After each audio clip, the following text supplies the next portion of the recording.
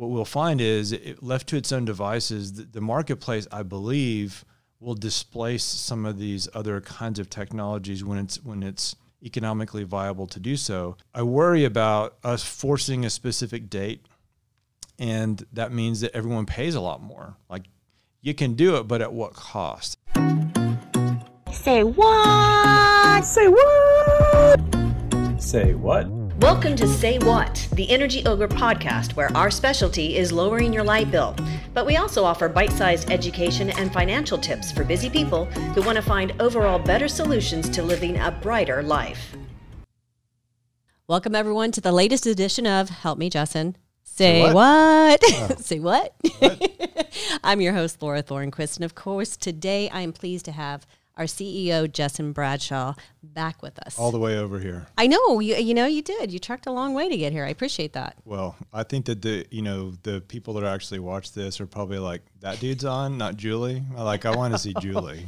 That is not true. We do enjoy having you here. Just sometimes we have to prepare because it gets a little in depth. And I mean, you uber intelligent, and I wish that were true. I had to put my thinking cap on. So today's election day. It's just boring. That's what that means. Like, oh true. My God, our viewership. So not true. As I said, we just all have to put our thinking caps on. Okay. All right. Today's election day.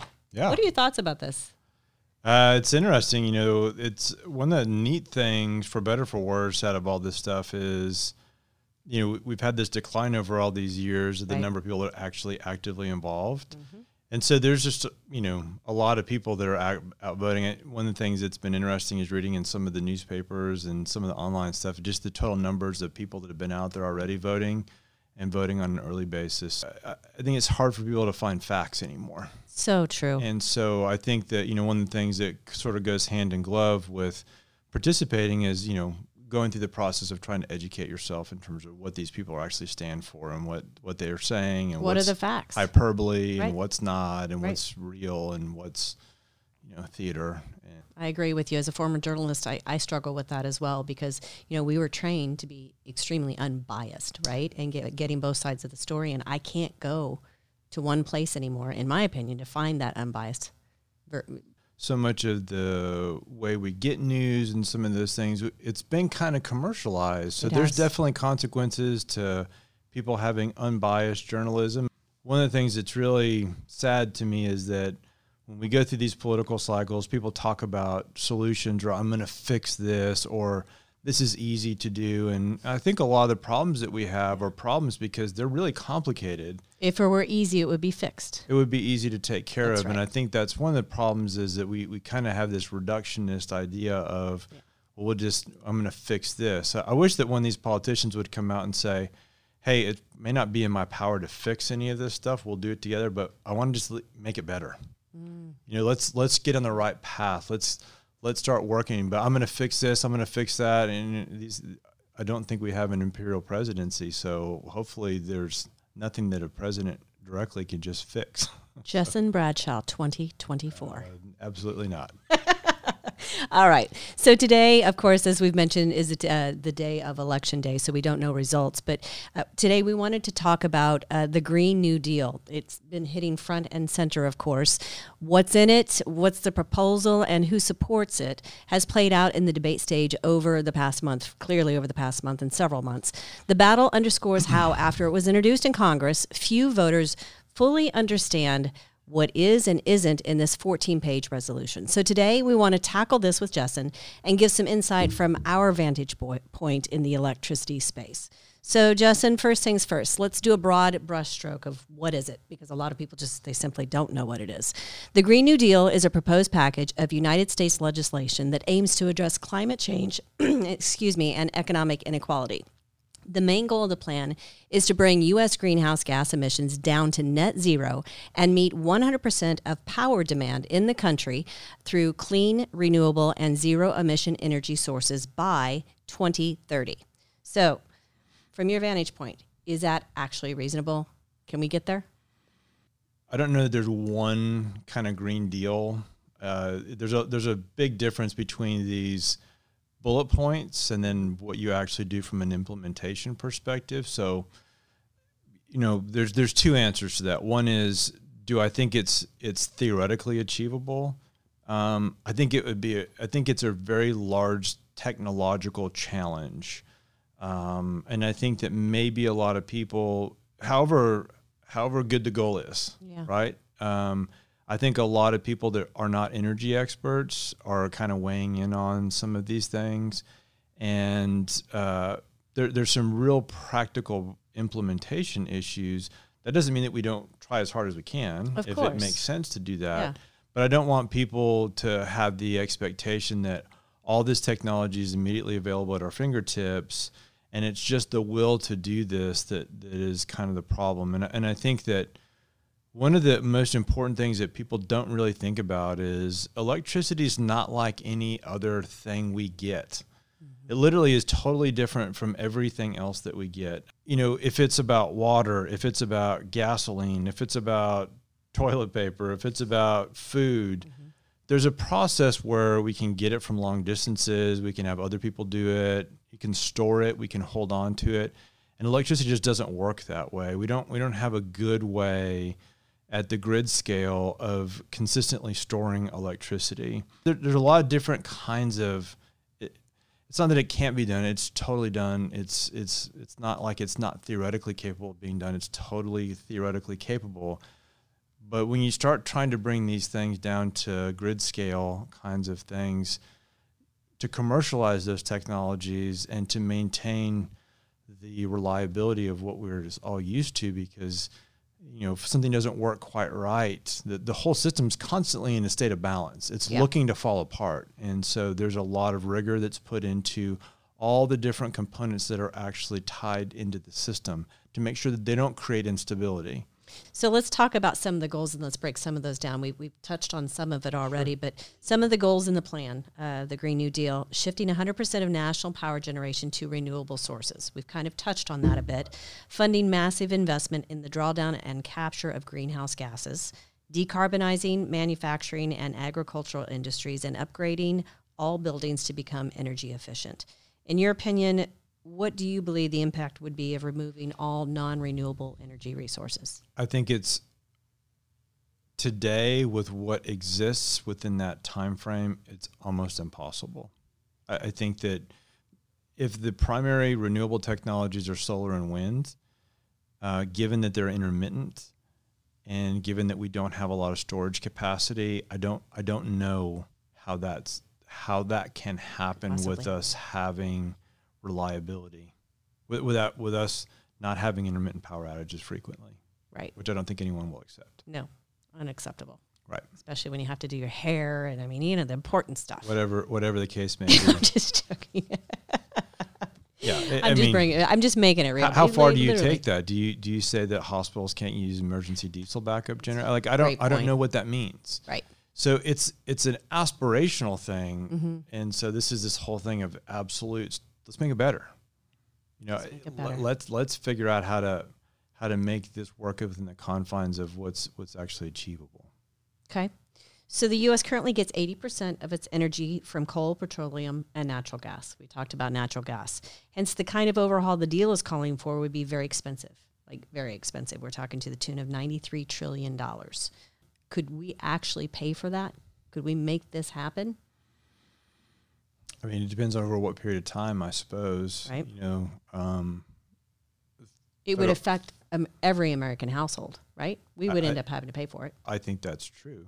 I think that's absolutely true. But the rebuttal is we can't afford not to. I do know that, you know, a lot of folks are massively concerned about having, you know, a matter of single-digit years to save the world kind of situation. Yeah. And so, you know, if that were true, then I think you definitely, you know, makes a lot of sense to try to do everything in your power to do that. Now, this is all happening in the context of where are we globally? So, okay, let's just say for the sake of the argument, we do our part. What about everybody else? I mean, is it? I'd love to do something that gives us a technological advantage that allows us to share some technological leadership. And I think this is the issue. If it's something that is marginally economic or makes sense on economics, then we have the ability to show the rest of the world how to do it. If it's something that requires just this massive amount of subsidy or is extremely uneconomic to accomplish, it's unlikely that anyone else in the world is going to do the same thing. Right. So there is some aspect to this that I think I don't fully understand all the implications. I just see my little piece of it, and it seems like that would be a huge challenge. It seems to me the only way to do that is through some kind of a battery storage. And so I don't know what that means. I know that, lithium ion, there may be some environmental issues associated with us digging up and creating the magnitude of it's almost hard to conceive of how many of those facilities you'd have to put in place. Doesn't mean there's not, better designs. And I know that I try to keep track of what's happening from emerging battery technologies. This is obviously going to have a huge impact on this business. And there's a lot of other alternative technologies that may not use so unfriendly environmental inputs. But it's just a huge, huge undertaking. And if you're talking about that occurring within 10 years, we can do amazing stuff when we put our minds to it. I don't know if that's really achievable. But we can be comfortable knowing that the technology is getting there. We're making efforts every single day to get there. There's so many, again, it gets back to this. If we can have a primary energy source that's free, or, the efficiency of solar cells, if they continue to increase it, they capture a significant fraction of the theoretical energy available in sunlight. It's a huge, in addition to the cost going down, the efficiency of it has gone way up as well. All I can say is based on just this conversation alone, trying to wrap this out in one deal or one plan or one piece of legislation is nearly impossible in my mind. Like, think about when Kennedy said we're going to go to the moon. Right. It's kind of the same aspirational thing. And the types of technologies, we talk about, I don't remember, but sort of my early training as an economist, I remember there being some notions about what was the return on investment in that in terms of just making its way into the broader economy. So, I love the notion of us, having a goal that we get behind. I'd love for us to have a national energy initiative that said, hey, we want to get serious about fusion technologies. We want to get serious, and we want to look at better kinds of nuclear fission processes. It's a big challenge. I love thinking big. I love thinking about how do we solve some of these challenges. Yeah.